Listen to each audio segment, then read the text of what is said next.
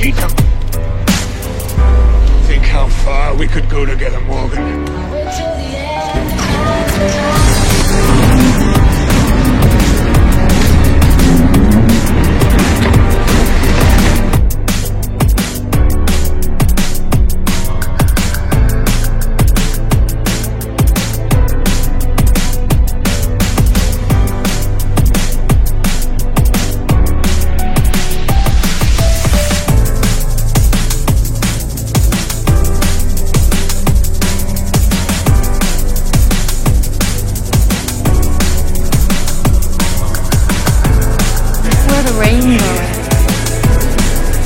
Where the rainbow is.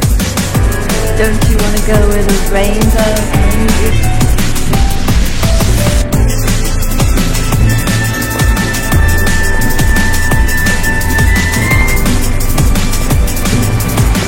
But I also know that you went to Nick's hotel this morning and talked to the desk clerk. Keep going.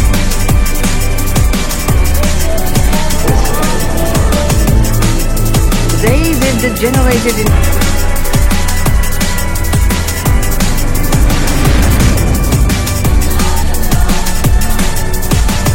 The history of the world is the history of violence. Mankind seems intent on destroying itself.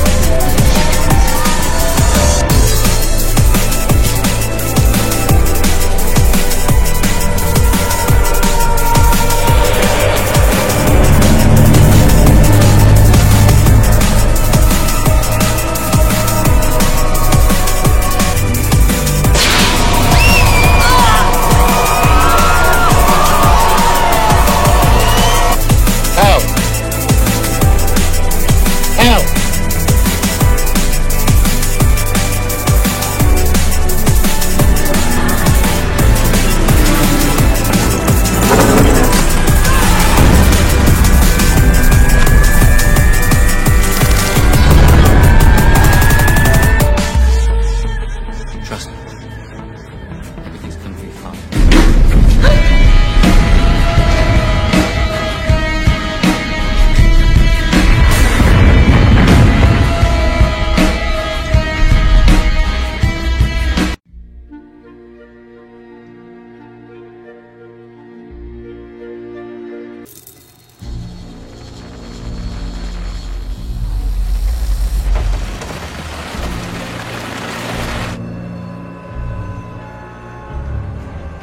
The city streets are crowded for the holiday.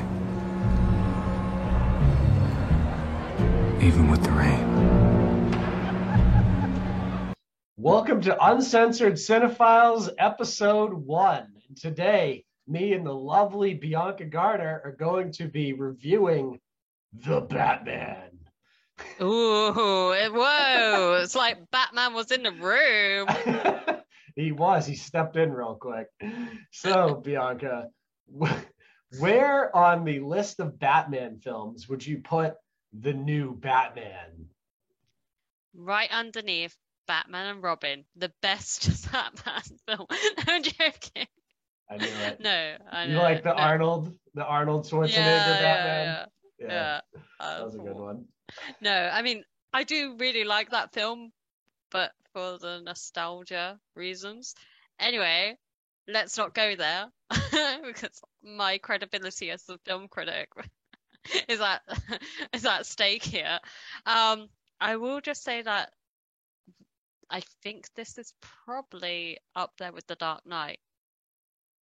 You think so? Maybe in some aspects it's a bit superior. Superior to The Dark Knight. Now there's a hot take. Because that's everybody's favorite Batman movie. I know that it's like all the film bros love that movie, you know? Mm-hmm. So I liked that film when it first came out, but I don't know. It's in some aspects that this movie goes like places where The Dark Knight wanted to go, in terms of like violence and in terms of its central villain being a lot more sinister and more violent and more of a threat. I still felt like, even though the Joker in The Dark Knight was a really, really good character, very complex and interesting, I still felt that it was playing it too safe, you know? And here, like, the Riddler genuinely is terrifying and feels very much, you know, cold and calculated. There's like he feels very much like that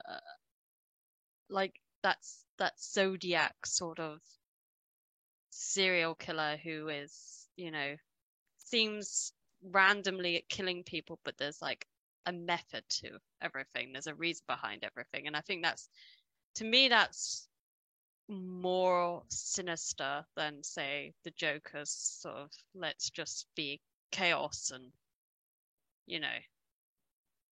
And I find like this version of the Batman far more interesting than, you know, the Bale Batman, who already is sort of, who seems a bit too relying far too much on gadgets. You know, too much of the billionaire playboy sort of Batman, whereas this feels like a Batman that is very much losing himself into the persona of Batman. Yeah. And that's far more interesting to me than, you know, the Batman that we've seen previously. So that's my thought. That's my take on the movie. So you think it was the best movie for those reasons? I would say that it is almost as good as The Dark Knight. I thought Heath Ledger, like, his acting was better than the acting of the Riddler. Like, he just was a more on-screen presence, and he didn't even need a mask. Like, once you took the mask off the Riddler, he seemed more like a little boy than like a scary evil genius once he had the mask off.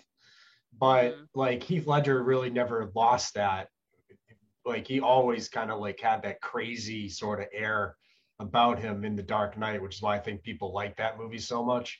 But I do think the Riddler was more like, I think this one was more realistic of like our world currently, where like you have a better representation of what's happening in our world in this new Batman film, which made it a better film in terms of like the plot. And I thought, I do kind of agree with you where Robert Pattinson probably did a better job than Christian Bale in the role, because like you said, the billionaire Batman thing is like kind of overplayed. And I thought they did like a really good job. So like the Build Back Better old world order, which is what like is represented by Thomas Wayne. Okay, Thomas Wayne comes from like the Skull and Bones Society. If I can find an old clip of this from like one of the old Batmans, I'll add it here. Clip. And that is Bruce Wayne's grandfather, Mrs. Cooper? His great-grandfather. I understand he was tapped for Skull and Bones. Tapped for it?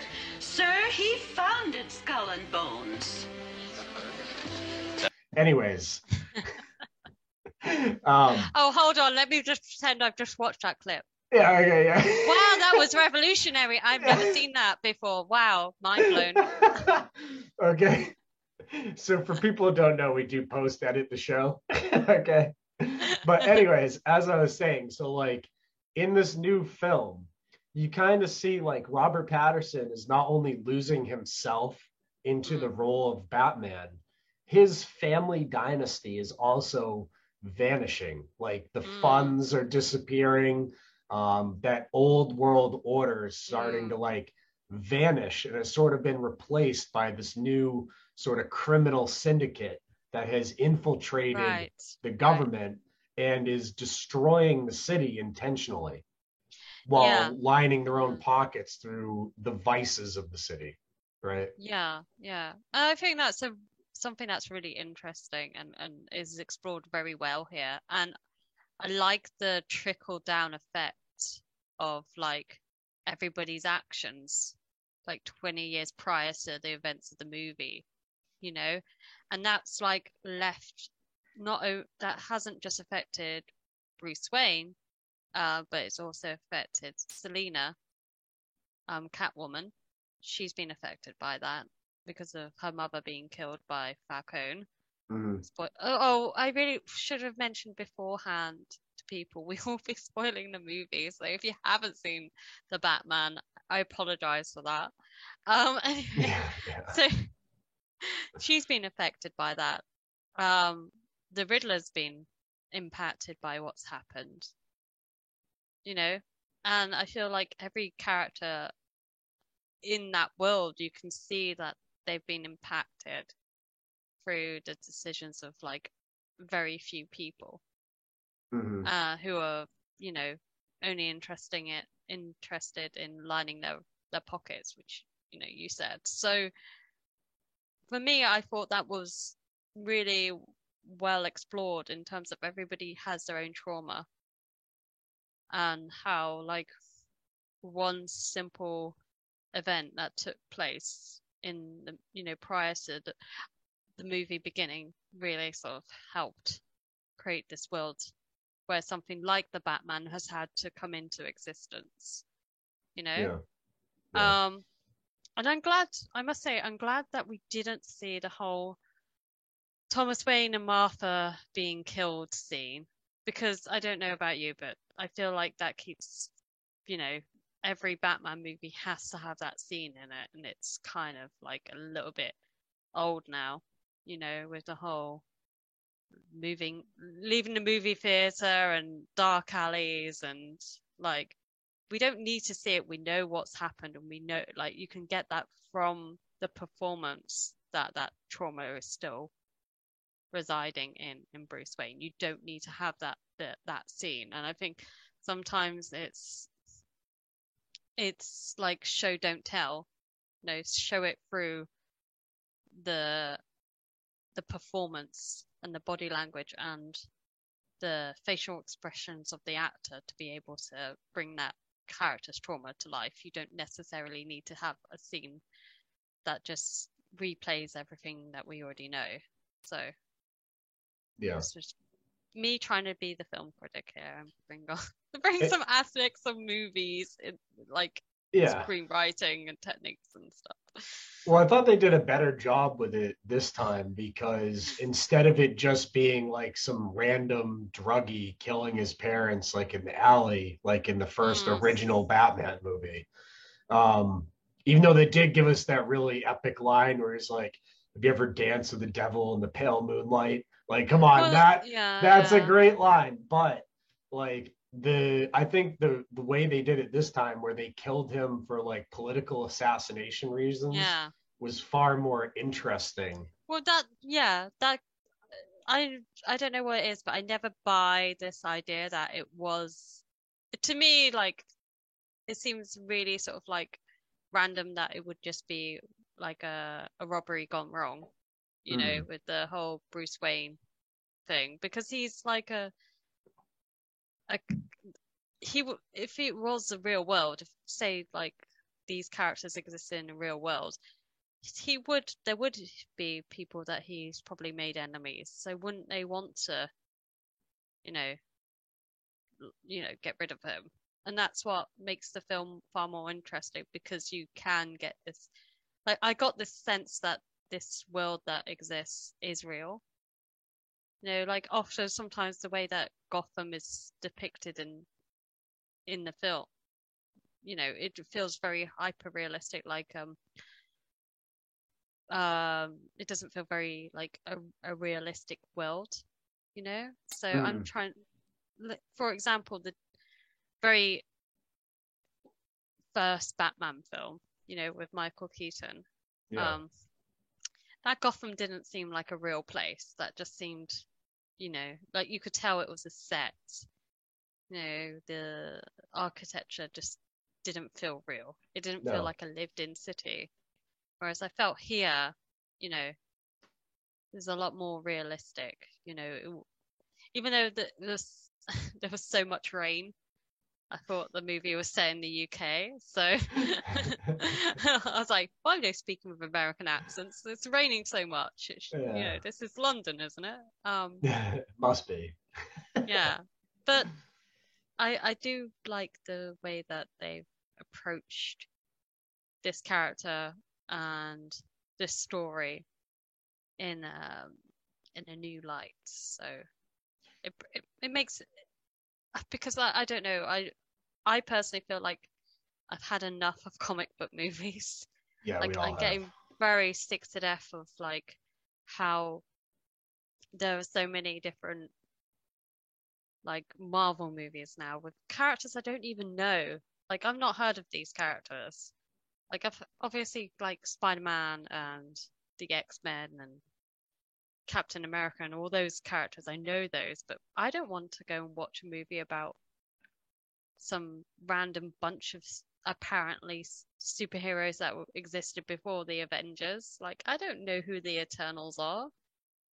I can't like if they were that important, we would have had them as the very start of the that instead of Iron Man, they would have made that. So.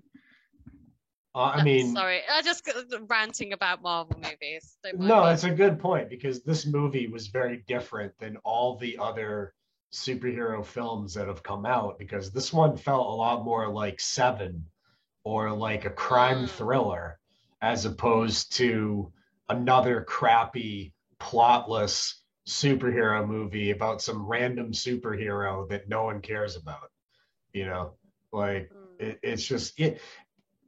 I don't know, like they finally, like, it feels like they finally made a movie that was actually a movie and not just like a comic book strip made into a movie. You know what I mean? Like, this was a movie that wasn't made for like a PG-13 audience. This was made for like a more mature audience. This isn't a movie to try and sell kids action toys. Like, how do you sell? Like, oh, you too could be the Riddler at home with your own little. No, my kids. Riddler kit comes with like, wow, my own Riddler mask and rifle. Thank you. Create your own thumb drives at home, children. Yeah.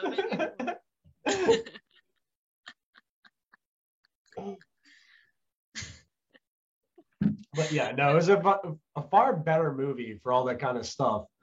I mean, so you and I were talking before about like the various characters in it, and I thought they did a really good job with a bunch of the characters, like the Penguin dude, which I guess you told me is Colin Farrell with like a ton of makeup on, which is crazy to me. Yeah, apparently. In a fat suit, yeah. Do you want to hear something funny? Like he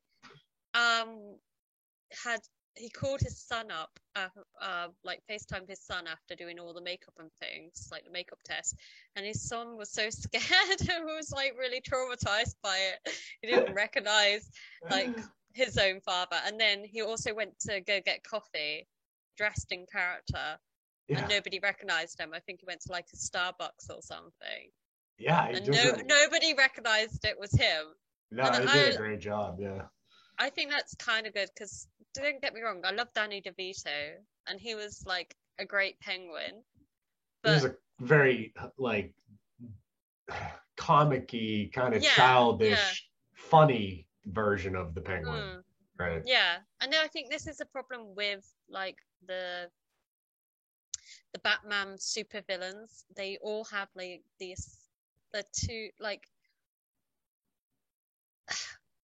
I get it, like the Batman is a kid's thing, but in like there is a lot of darkness to it, and I think if you try and make it too kid-like and aim it too much, like those villains lose their sort of power, to be menacing, and they just become like, like like the Riddler in that awful, when it was Jim Carrey, in that like super tight one-piece suit, Like he looks like, oh, who is that? That singer who sang "Sweet Dreams Are Made from," you know. Yeah. Sweet dreams are made. Yeah, it looks Yeah. like the singer. He's got the orange hair and everything. It's Yeah. like,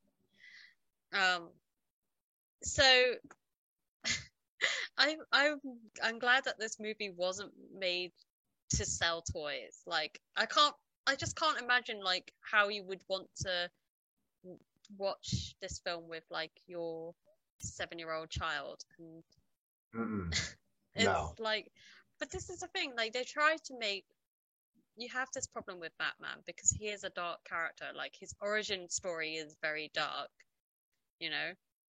He exists in a world where you have like his main foes are like the Joker, some like maniac who wears face paint and has like, goes around killing people, or his other villains are like this psycho dude who makes up riddles and has these weird traps for people. And he's Batman's clearly got a thing.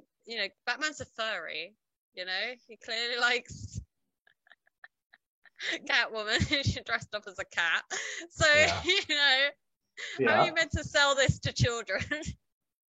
Yeah, I mean, I think the Batman cartoons are good for kids. They're fine. Yeah. I mean, they're probably full of programming. Who knows? But like the Batman movies where they try to go too silly with it are ridiculous. But I mean, even like this is the one thing about the Batman films, which is why so many conspiracy theorists like breaking these down, is they put a ton of pre-programming into all these films, especially the ones that just came out with Christian Bale in them.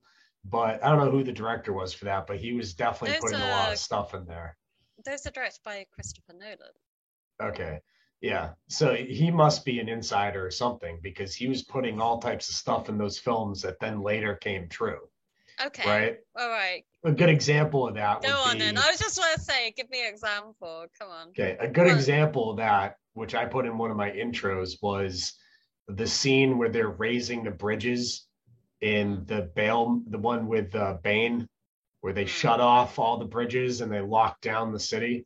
That exact scenario and scene took place in Chicago during the BLM protests, where they raised all the bridges and all the news reports had like the same look as the movie did. Like, and that's why I put it in my intro, because when you put it side by side, it was like blatantly obvious, right? There's a bunch of stuff like that. So, and these movies, like the League of Shadows, for instance, right?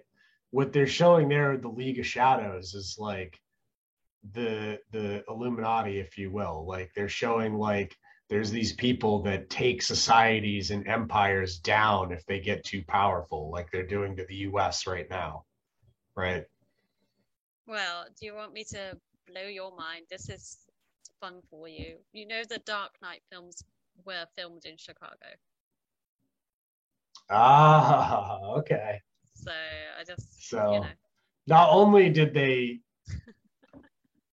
predicted, they filmed it in the very city that it would take place. Right. And there's a bunch more stuff like that. People have really broken down those films, and like they predicted God, how do I say this without getting us all censored up real good? There was a bunch of predictions that relate to this place called Sandy Shores, which is from the Grand Theft Auto video game. So if people want to know more about that, check out my other work. But there's a lot of tie-ins there, like a lot. So basically for me, like some of the more interesting ones that they've shown over the years is like what you just brought up, the Jim Carrey one. Well, what was Jim Carrey trying to do to everybody? Oh, brainwash them with TV. Yeah. Okay. Well, I don't. So this is the thing. Like, I don't know though. What is the point of putting all this sort of stuff in a movie? Like, Why put it out there? If you're like hiding some sort of grand conspiracy theory sort of thing, and you know, you're going to, like, the whole point of what you're doing is like to, I don't know, do whatever.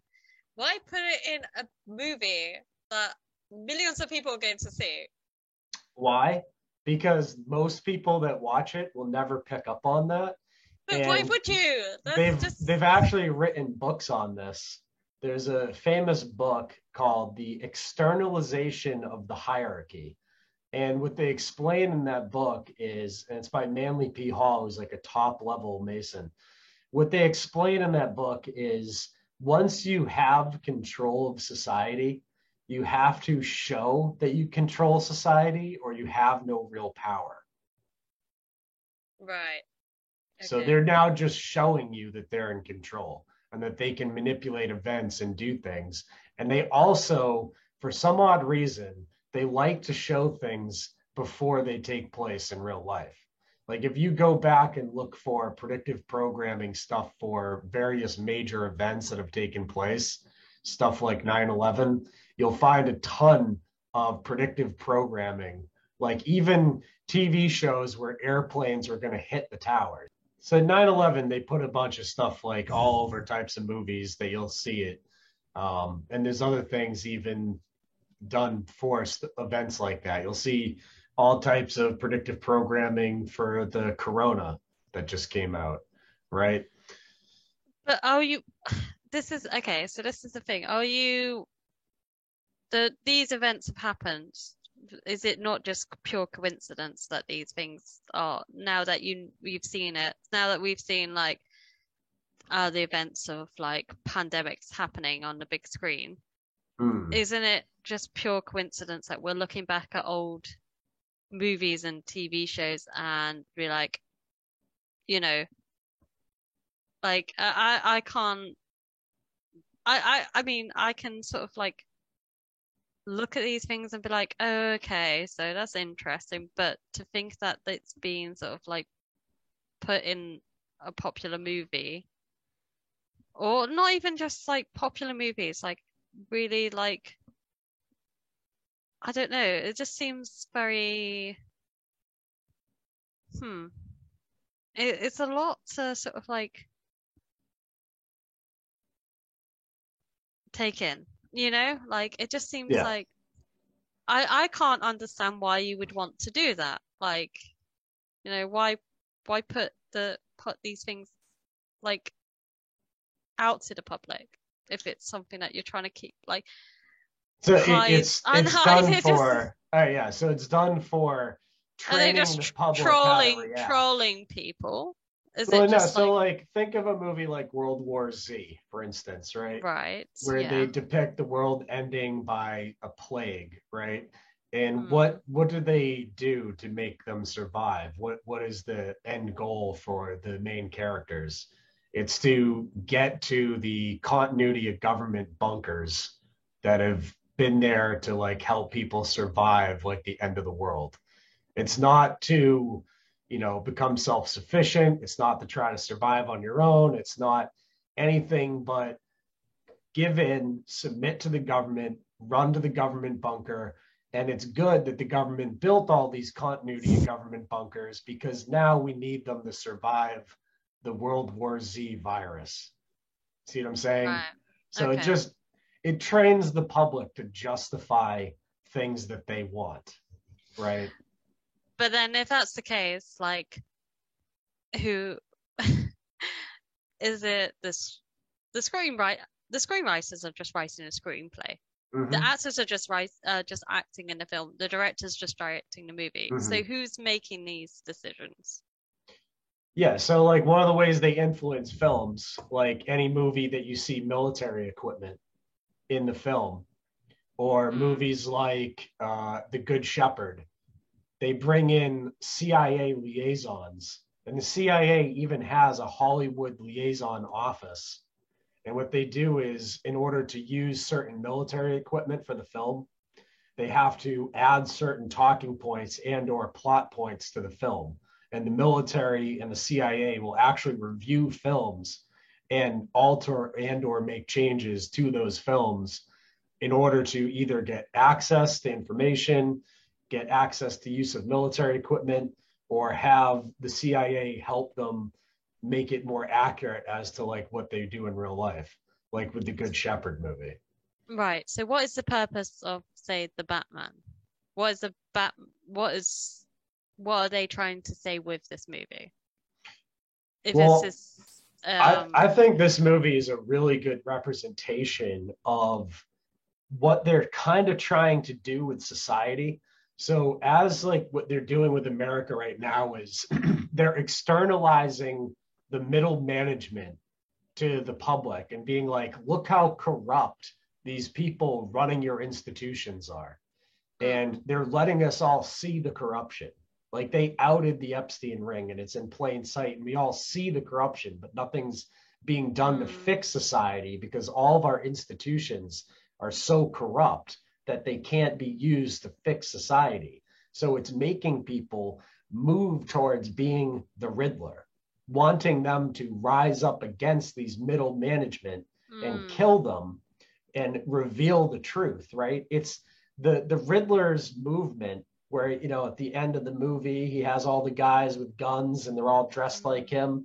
It's basically the same thing as this reactionary sort of like MAGA movement that has no trust in the system anymore. Like with what happened with the January 6th type of thing, where they all dressed up in silly outfits and stormed the Capitol. Yeah, and who led that in there? It's all now known that it was like federal agents that led people in there. They, like all these congressional hearings and stuff, the head people that were walking people in there and being like, go in, go in, go in, they were all feds. So like the federal government enacted a rise up against itself. And then what was the end result of that? It wasn't freedom for the people. They put up a big fence around the Capitol building. Now they're fencing off other buildings, and they've increased the budget for the police in DC by some huge amount. But like this whole like movement of people is fueled by these movies, like The Joker. Like you saw people dressed up as the Joker out there because that sort of revolutionary spirit is being driven through these films. And they know that. It's like mimetic warfare, which is, you know, something that information warfare specialists use, and they're trying to drive society to the destruction of the old world. That's why they showed like Thomas Wayne's fortune is dying. They keep showing these old families. Like in the Ninth Gate, the guy was like, yeah, my family's old fortune is gone. He's just living in this empty mansion. This is what they keep showing you, that old world order is being replaced by like these new technocrats like Elon Musk and these other, that's what it is. And they're transitioning that and they're showing that. I'm just going to say, I really apologize to anybody who came here thinking that this was just going to be straightforward, like movie review of the Batman. Like, I'm sorry about this. You were duped into thinking something that is completely a lie. Yeah. I'm just here to occasionally talk about things like the mise en scène and the cinematography in this movie, and then I just let you do whatever you do, whatever it is. Well, I mean, for you, like, I don't know anything about the director. Who is the director? Like, what else has he done? Do you know about this? Yes, I do. Matt Reeves. Okay. He is directed. He's actually, this is quite interesting. He's quite a good, like, I've liked some of his films in the past. And I think it's really interesting that he sort of like became involved in this picture. So Matt Reeves, he's directed the new like Planet Apes movies. You know, not the awful one starring Mark Wahlberg or whoever it was who starred in those dreadful movies, but the new ones, which you know, Dawn of the Planet of the Apes, War for the Planet of the Apes, you know, these type of movies. And Were they any good? oh, I haven't seen these. Were they any good? yeah, they're very good movies. And he also directed Cloverfield. Now, That I don't, have seen. right? That's a great movie. And that's, again, now that you're sort of like talking about like 9/11 and sort of destruction and, you know, catastrophic events happening and people's reactions to it. Cloverfield is a very interesting movie when you sort of like put that in that sort of category of like movies that came out just after. Well, I mean, it came out in 2007, but it came in that time period after 9/11 and the reaction to like the war on terror. And there's like something coming from somewhere else and destroying the world that we, you know, have, you know, like something like New York. And I think it's interesting that on the poster of Cloverfield is, you know, the Statue of Liberty with its head missing. And that because the monster destroys that statue. That is obviously a symbol of like America. So I think his work is interesting. The fact that he's done the Planet of the Apes movies, you know, which are very much again like destruction of society breaking down and the you know, law and order breaking down, but the apes are like more sympathetic characters than the humans are in lots of ways. So, and it's interesting he's gone on to do the Batman because I feel like he kind of gets big budget movies, but he also has this like very like indie sort of approach to movies. Like he's not interested in just doing fight scene after fight scene. He's interested in telling a story, like weaving together a narrative.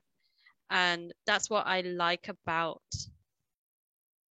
the Batman is that if you were to take away like the silly suits and the silly named, you know, villains and stuff and the gadgets and everything like that, and was just to make this as a standard police detective movie, it would still work, you know?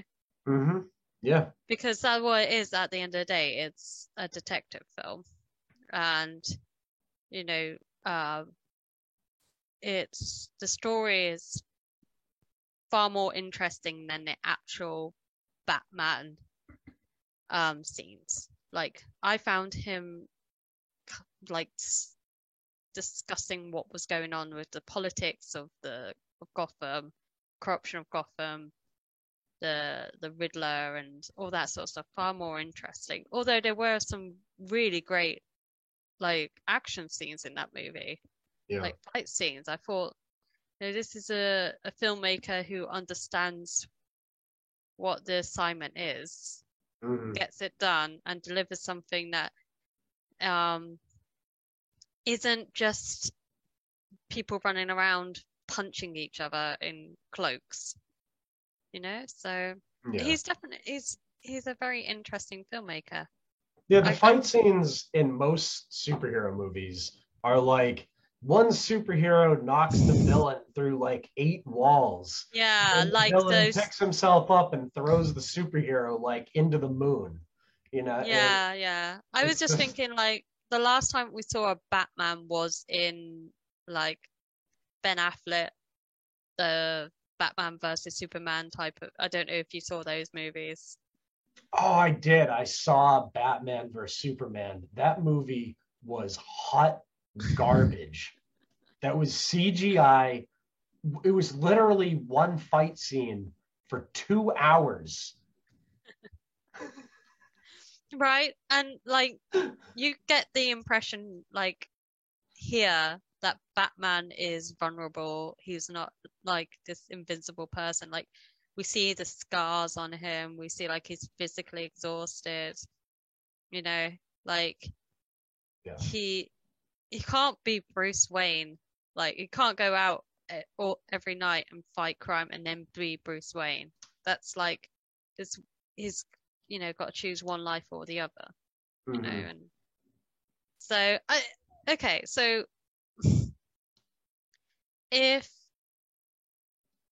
so who is meant to be representing in our society? Who is Batman meant to be representing? If like the Riddler, if the like Penguin and all of the corrupt people in Gotham are meant to be representing like the corruption in our own like government, and those figures. Riddler is like the crazy MAGA sort of whatever they are now. Who is Batman meant to be? Who is Batman representing in society? Batman represents the he's exactly what he is in the movie. So his father was an insider, Skull and Bones member that thought he was making the world a better place, but actually wasn't. His Build Back Better plan was funneled into drugs and all of the vices that the Illuminati always take advantage of and like make money from. So what Bruce is, the son, is he's like one of these kids born into one of these families that tries to resist it.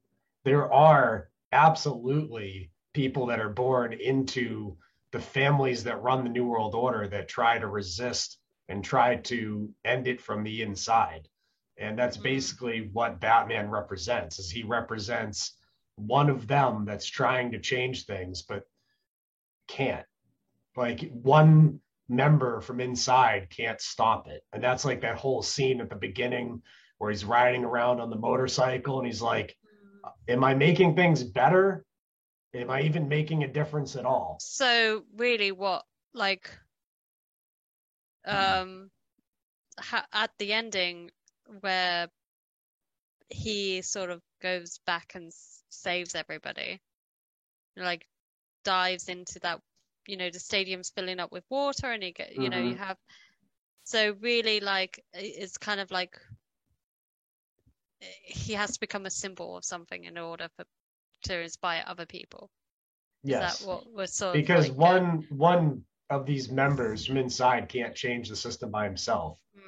He needs other people to help him do it. It can't just be one, so that's, I think, what it symbolizes there at the end a little bit. And it's also symbolism of like, he's not one of the people really.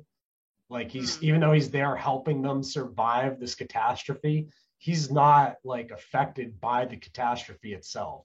Like he'll still be fine. No, he will be fine. And that's what's interesting. Like in the movie, there is that sort of discussion where even though he's an orphan, he's not like an orphan like the Riddler was an orphan. He's like, still comes from this like privileged background. He'll never really be able, like, he never will be able to exactly understand like the people who he like tries to protect in Gotham because he's not part of them. Yeah, he is an outsider. So yeah, it's interesting that the movie sort of like had that in the film. That sort of scene where there's that interrogation between Batman and the Riddler, and it's like, the Riddler's like, you inspired me to go after these guys. Yeah. And it's like, and once again, that's like, yeah. So I feel like a lot of like the MAGA people are well-intentioned. Like they see the corruption in society, but they don't quite know how to deal with it. So they follow these leaders that were created. Like the Riddler was created by Batman, who's like a Skull and Bones member. I think like a lot of these like alt media people were created by the insiders from the New World Order that might have wanted to try to affect change in a good way, but it hasn't gone that way. It's made things worse, not better. Right. Yeah, okay. I might need to do a bit more research into that because, yeah, okay. But like one interesting thing to me with this is like the whole flooding scene at the end. Right. Why do they? why do they keep showing us in many, many films East Coast cities being flooded with water? I don't know. I suppose you're gonna tell me it's because it's water secretly plotting. It's blah blah blah. I just, this is the thing though. Like floods and water, it's always been like a thing or like storytelling. Like Yeah. Like you just have to go back to like Noah. There's a big flood. You know. Are they trying to bring that sort of feel to people, or are they doing predictive programming of something to come in the future? Or are they just trying to draw on that subconscious fear of flooding that we all have because we all... Yeah, I think it's the subconscious thing. You think they're trying to draw on that? I don't know. It's just a question to me. I'm not going to give you an answer. I'm just asking the question. Okay, you're just asking the question. Yeah. Yeah. I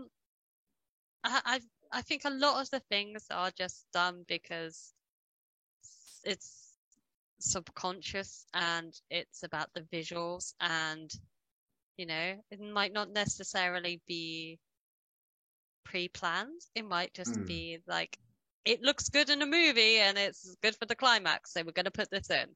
I don't think it's like intentional. But maybe that's just me being naive and optimistic about things.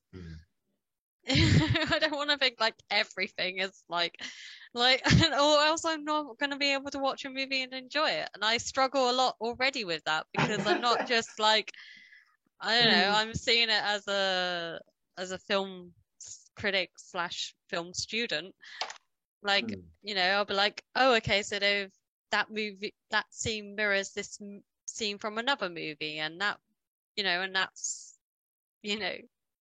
puts me down that path, whereas you're probably watching a movie and be like, okay, this is because it's this blah blah blah. See, it's really hard to sort of like, I don't know how people can just switch off and not think about things while watching a movie. No, yeah, I see things like, I was rewatching it last night and I was like noting like little things here and there that I was going to write into notes, but like, it doesn't really matter. We're hitting the major points anyways. But yeah, like it doesn't, once you know these things, it doesn't turn off, because conspiracy theorists is basically just being a pattern recognition person. And yeah, you see the patterns in these films like constantly, for sure. But don't you run the risk of becoming like Bruce Wayne and losing yourself in the role of like Batman? Is that not a and ultimately he sacrifices a life of like being with Catwoman to go pursue this role of dressing up in a bat costume.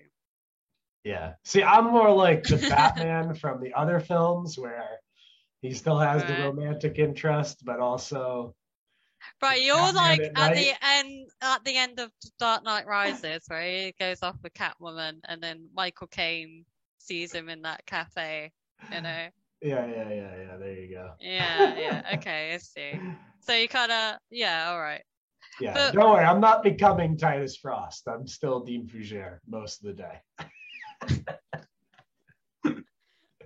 I do fight crime at night wearing pirate gear. I think it is interesting though that they have him, like you say, like trying to avoid playing the role of Bruce Wayne throughout this movie. Like, Alfred says that the board members are having to come to the house because he's avoiding, going to any meetings. He seems really like reluctant to go to any like political events, like the funeral. It's like a huge thing, and he's got to a point where people don't really even recognize him anymore as being Bruce Wayne. It's like he's so caught up in trying to do good that he's forgetting that maybe he can do good as Bruce Wayne. Yeah.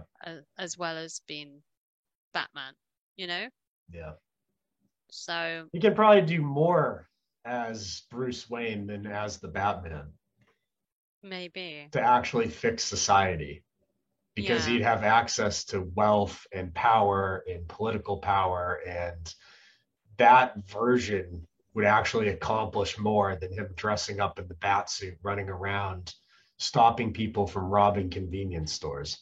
But that wouldn't be so exciting, would it really? You just see him going into like these like, you know, board meetings and, you know, making these little decisions. I don't know.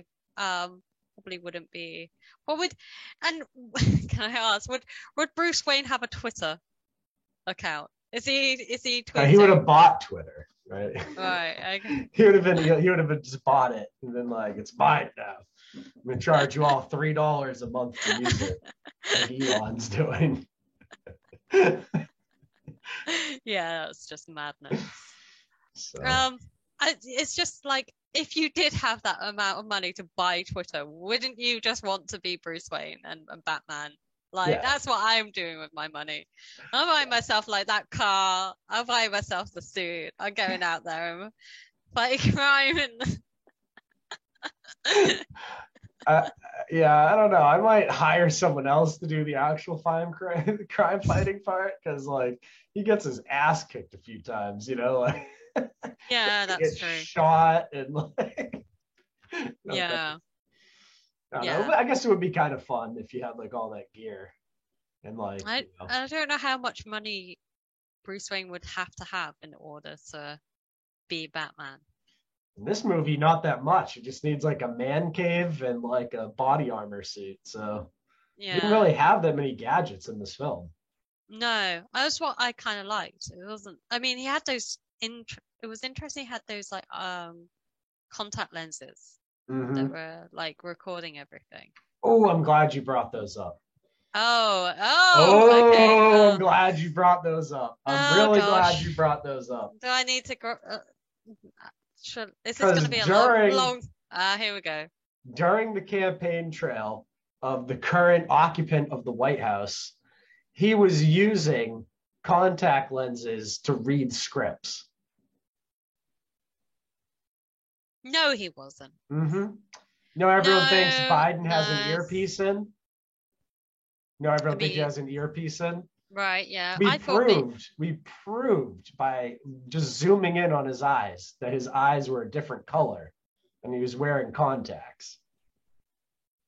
Maybe he just has like wants to change the color of his eyes. They now have contacts that allow people to display text so you can read it like you could a teleprompter. Oh, I hate it when you write about things.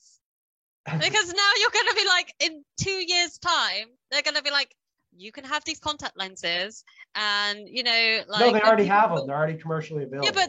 Yeah, but people are going to be like, oh, I can record things now. Oh yeah. And that's all coming. That was already shown.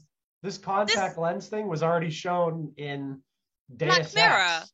It was shown in Deus Ex, the video game. And Black Mirror. Yeah. Right? Have you seen? Was it in Black Mirror too? Yes, it was. It was in the very original series of Black Mirror. This is because the whole thing is the guy becomes obsessed with rewinding everything and thinks his wife's having an affair, and it ends horribly for him. Oh, okay. I must not have seen it. Did I see one? I don't know. I can't remember. It was very first season. I probably saw it a long time ago. But yeah, I mean, the idea, like, eventually people will be transhumanist, and you'll even not just wear contacts, you'll take your eye out and put a mechanical eye in and have that, because you can use that to take photos and like all the stuff that you do with the camera. You could zoom in various things. You could analyze stuff. Like, think of all the things you could do if you had a camera instead of an eye, right? Like in the future when technology gets better. So like, this is just another one of these pre-programming things where they're like, yep, soon you'll all have contacts like this. Wow. I was doubting you for a while. And then remember in the this- other Batman films where how did they find the Joker? They used everybody's mobile phones to make a little sort of hack in and record everybody, and that's how they located him. And now everyone knows that technology exists and is possible, but it was in that film first before they released it to the public. But see how they released it to the public and it was used to stop the Joker, right? So now when the public sees it in real life, they're like, well, they're just using it to stop terrorists and criminals. They're not spying on average people that go to January 6th protests. Oh, wait, they are. Turns out they are. Yeah. Oh, this is just another. You're right, and Bianca's naive and sees the world in a happy little. She just wants to have a cups of tea on the grass, and There's still good movies though. I mean, it's a high quality movie. Oh, sorry. Yeah. It was entertaining. I mean, don't you think? In terms of the Batman films, I would say this movie was the most entertaining one since The Dark Knight.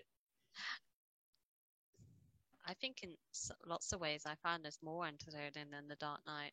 Yeah, so to you it's more entertaining, but to me it's equal. I think it's definitely Batman's a lot hotter in this movie. Patterson. But see, all right, now let's get into Catwoman then, because if this is the best looking Batman, this is the worst looking Catwoman. Ooh. You can't say that. It's true. She's got the worst costume. It's not hot. It's not Does it? Can I just say, this is the thing, as a feminist, and I am still a feminist, regardless of everything, always will be a feminist. Well, I'm a feminist too. I believe in equal rights for men and women. Okay, yeah, all right. Yeah, I just having no need to hate. No need to hate. Men and women are equal. That's a cute thing. That's good. Anyway, as a feminist, I will say it's really the way that women are depicted in comic book movies. This isn't just in comic book movies, and I hate that people are probably going to be say negative things about me being a whiny woman, but women are depicted in these films often as sex objects. It's not just in it's really perverse in our society that women are presented this way, and it still continues to happen, and it's not empowering for a woman to be in running around in high heel shoes and wearing barely anything, okay? Because in the real world, you can't run around in high heels, especially not from T-Rexes. I'll just say that, or anything like that. You can't run around. You can't do these types of things. High heels are very dangerous. Have you tried running around in a pair of high heels? I've never even tried to wear them, so I couldn't tell you. It looks dangerous. Okay. It's you're gonna twist an ankle. So in lots of ways, the representation of Catwoman, you're saying her outfit's not sexy enough. Well, that's a good thing. No, that's a good thing.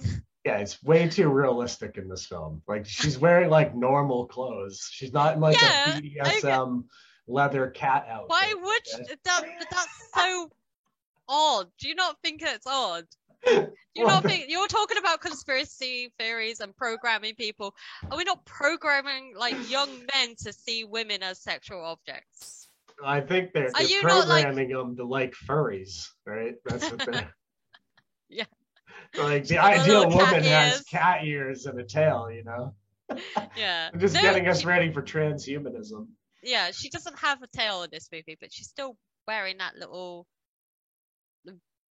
hat that she's pulled over her face, and it's just has pointy ears and stuff. Yeah. So does she have the most useless mask since the Rhoda masks? Oh God.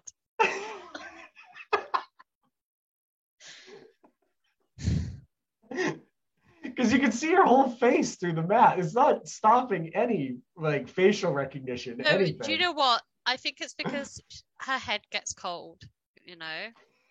And she just like so she's got I thought it was kind It's of a like, cool where's look. the Zorro mask? Like, Okay, she did need to like do something a little bit more. But when it covers like this. For people who don't know, it covers like this much of her face. Yeah, but then look at the other Catwomen. Like Anne Hathaway's character, she didn't have like a mask.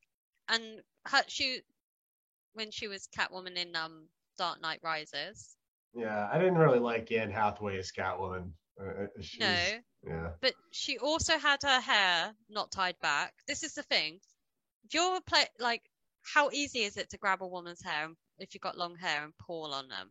If you're fighting crime, you need to wear like this is short hair, practical. No one's grabbing that. Yeah. No high heels, right? Because you're not gonna be able to fight crime in high heels. Maybe wear like a bit more of a practical mask that covers up your face. And maybe wear some armor and not run around in like a tight, suit.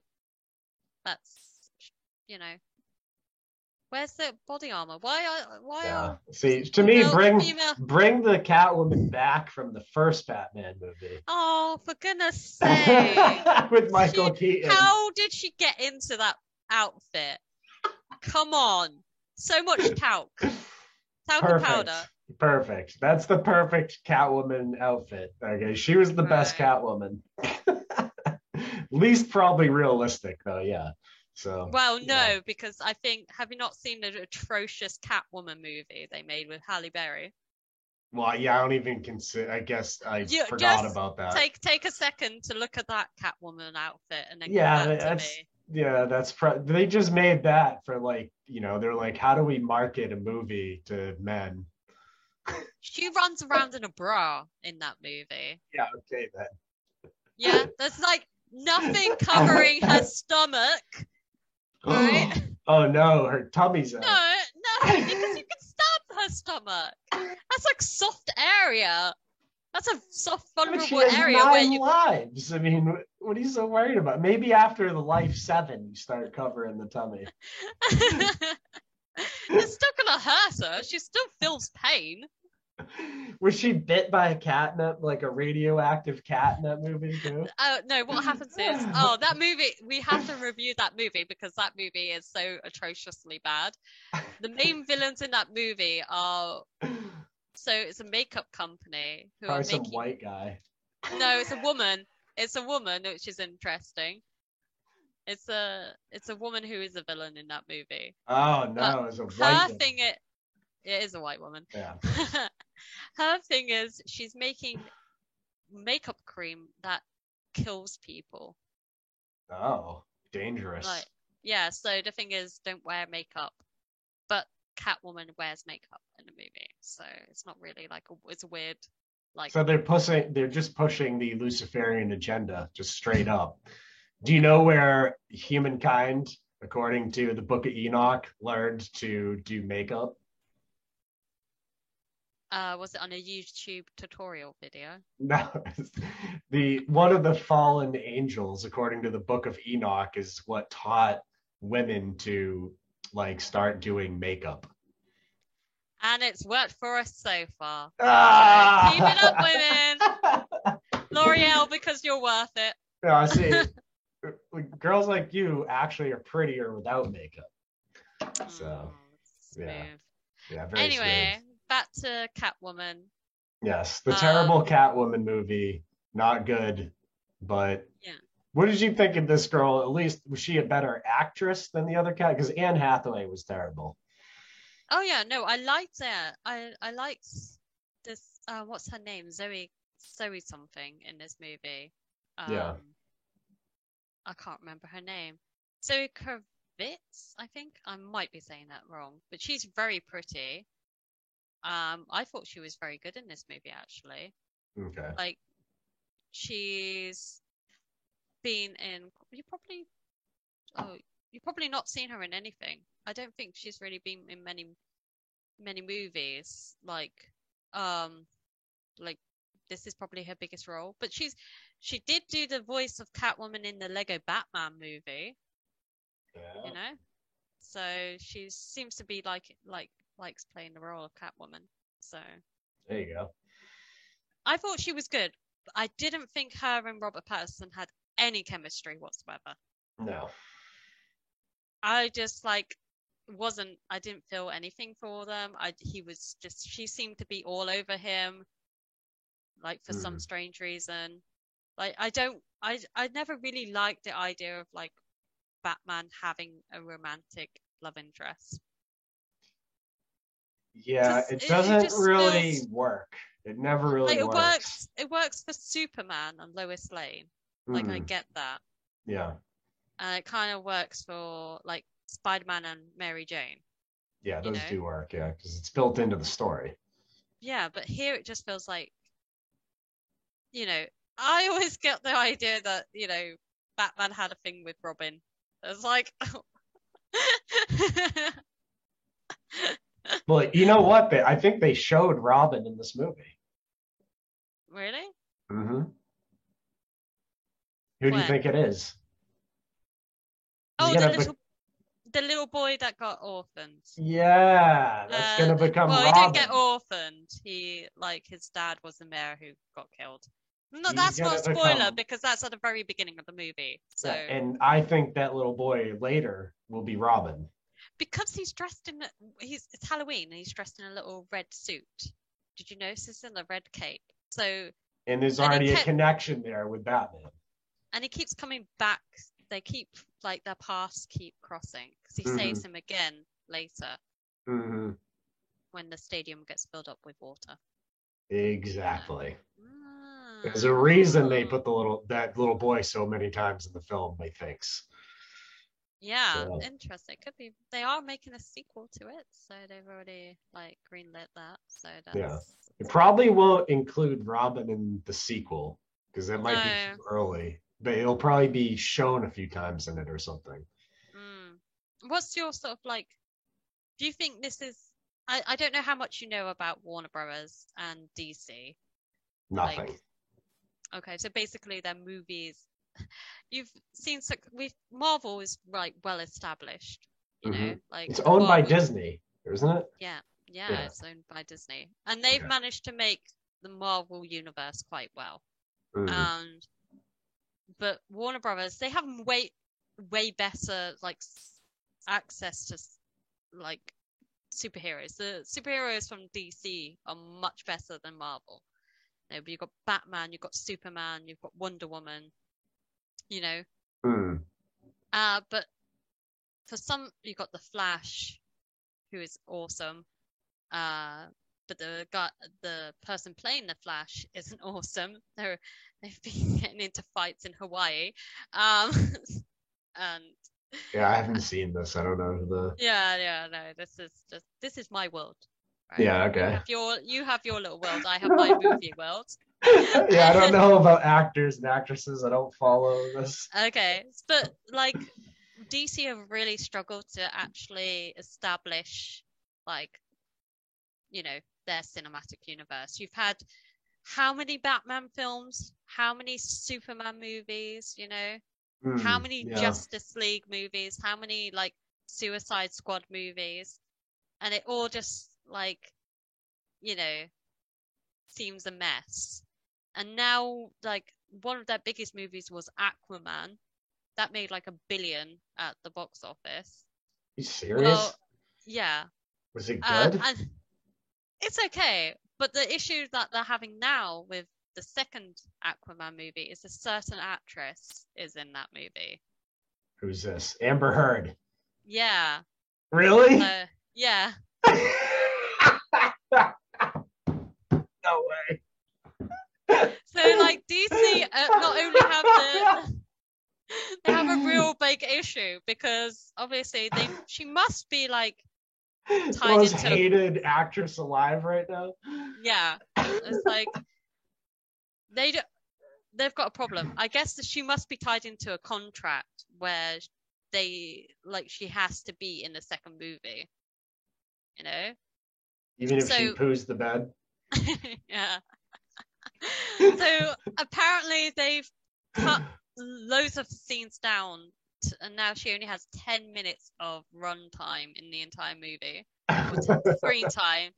And they were trying to edit it down to like 1 minute. Well, the thing is, she plays a role which is quite a big role. She's Queen Mira, who is like the wife to Aquaman. Well, she's quite like a big role, and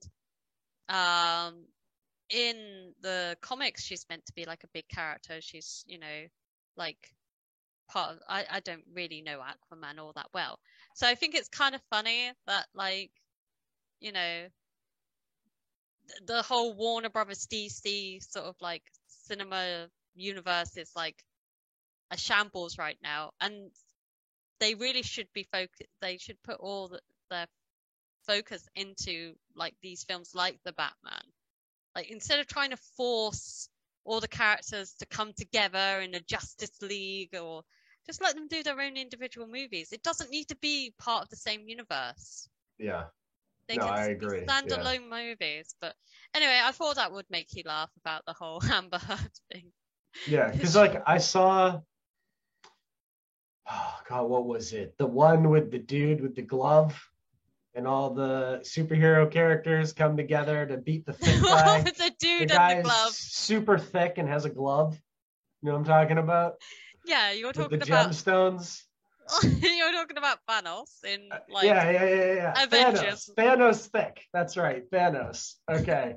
So I saw those movies, and literally the entire movie's just like cutscene to introducing superhero, and then it's like cutscene to introducing another superhero group, and then it's like, here come the galaxies of the douchebag universe, Defenders or whatever, and then they're there, and it's just like one introduction of a superhero after another, and then it's like, now it's time for the final battle against the dude with the big glove.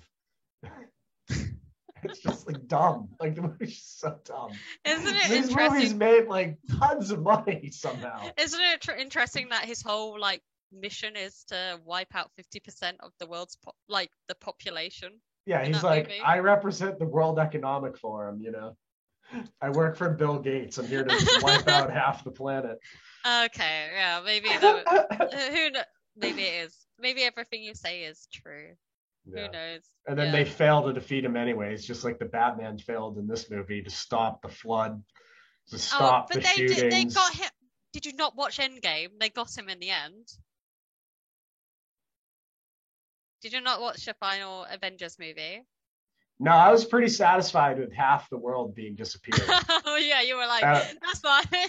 I was like, this is a perfect ending. So Yeah. why you're would like, I want to "Ah." watch the next film? They bring them back. They probably bring the people back in the next film, which is Yeah, the they actual do. tragedy. And they bring everyone back, and it's like 5 years later, and nobody is like that bothered by it. It's like your family would have moved on by then. You've been gone Yeah. for 5 years. Like, I'm sorry, I'm not waiting for you if it's 5. You better wait for me for 5 years. I'll come back and haunt you for all 5 years. I'll be The waiting. ghost of Captain Frost will become a real thing, okay? I'll be waiting. Don't worry. It's like what else? It'd just be like me just talking to myself, pretending that you're still here. Mhm. I'll just be making like these videos, and I'll be like playing both roles. Yeah, I'll haunt you, don't you worry. Well, Just like I'm haunting Susan on YouTube now. yeah. I feel sorry for like anybody watching this, honestly. This has been the weirdest, ramblingest like movie review ever. We've talked about everything Batman in this. We've covered Okay, all the yeah. bases. All the bases. This is not only the best new film podcast of all time. This is the best Batman movie review on the internet. And it will say so in the description. Just because you say it in the description doesn't mean that's true. It's the truth about the Batman film, Mm. right? It's the real truth. This is the real truth, yeah. Yeah. Well, I think this is a good way to sort of like talk about the next movies that we're gonna try and review because they've been requested. Yeah, so I what are we think a doing lot- next? So we're done with the Batman. The Batman is officially Oh yeah, do you want to flooded recommend? and shot to death. Do you recommend this movie to people? Do I recommend the Batman? Yes, it's one of the best movies I've seen since Dune. Dune was the last good movie I saw. Oh, interesting. So this and Dune are like the only good new movies I've seen in a long time. Oh, well, not even Turning Red. Turning Red was just like very strange. You didn't get it. It's fine. You're a man. You don't go Yeah, through these things. not really. Made me kind of scared. I was like the dad who's like sees what's going on and kind of like backs up and walks away from the situation. That's me. That's my review of Turning Red. Okay, so if you had to give this a star rating, like 5 stars being the best and 1 star being the worst, where is it? Ooh, shoot, that's a tough one. Give an actual rating. Mm. I guess I would say like it's not the best of all time. It's probably like a 4.20, so a 420. You're not. That's not how you do these ratings. Fine, a 4. I'll round down. No, you can have 420. I'll let you. Yeah, like in between a 4 and a 5. Like it's better than an 80, but not like 100. Okay. Gosh. What about you? Where would you mark it? I'd probably say a 4. A 4? Yeah. Yeah. I think I have some issues with the movie in terms of its like length and kind of said about like Catwoman Batman sort of relationship. I didn't buy that. And I do have some of the stuff was a bit like that could have been like I wish I focused more on that, and I thought like there wasn't enough of the Batman talking to the Riddler. Like that felt very brief. Yeah. I kind of but yeah, it was a very good movie. So I really liked it. Okay. So a 4 out of 5 for both of us, basically. Yeah. So definitely a movie we recommend watching then. Yes. Next I think we should just talk about what we're doing next. Yeah? Yeah. I'm excited. What are we doing next? We're going to be talking about Eyes Wide Shut and Ninth Gate. Ooh. Like a comparison of both movies. A breakdown of both movies and a comparison. Yeah. These are 2 very interesting movies, and when you mentioned that the similarities between them, suddenly I sort of like became very intrigued, and I wondered why these movies both came out at the same time and what they both have the same sort of themes. They both feature like major like Hollywood talent of the time, so it's it'd be very interesting to break these movies down. And of course, like made by 2 very controversial directors, like Stanley Kubrick and Roman Polanski. Yeah. So would be very interesting to sort of like talk about those movies. Yeah, I'm really looking forward to that one for sure. And it's also what people wanted us to talk about on Twitter. Yeah. And I introduced you to Ninth Gate. We watched that together when you visited the States. So I did visit the States, yeah. Yeah. Yeah. So. Yeah, interesting, huh? Yeah, so I quite like that movie.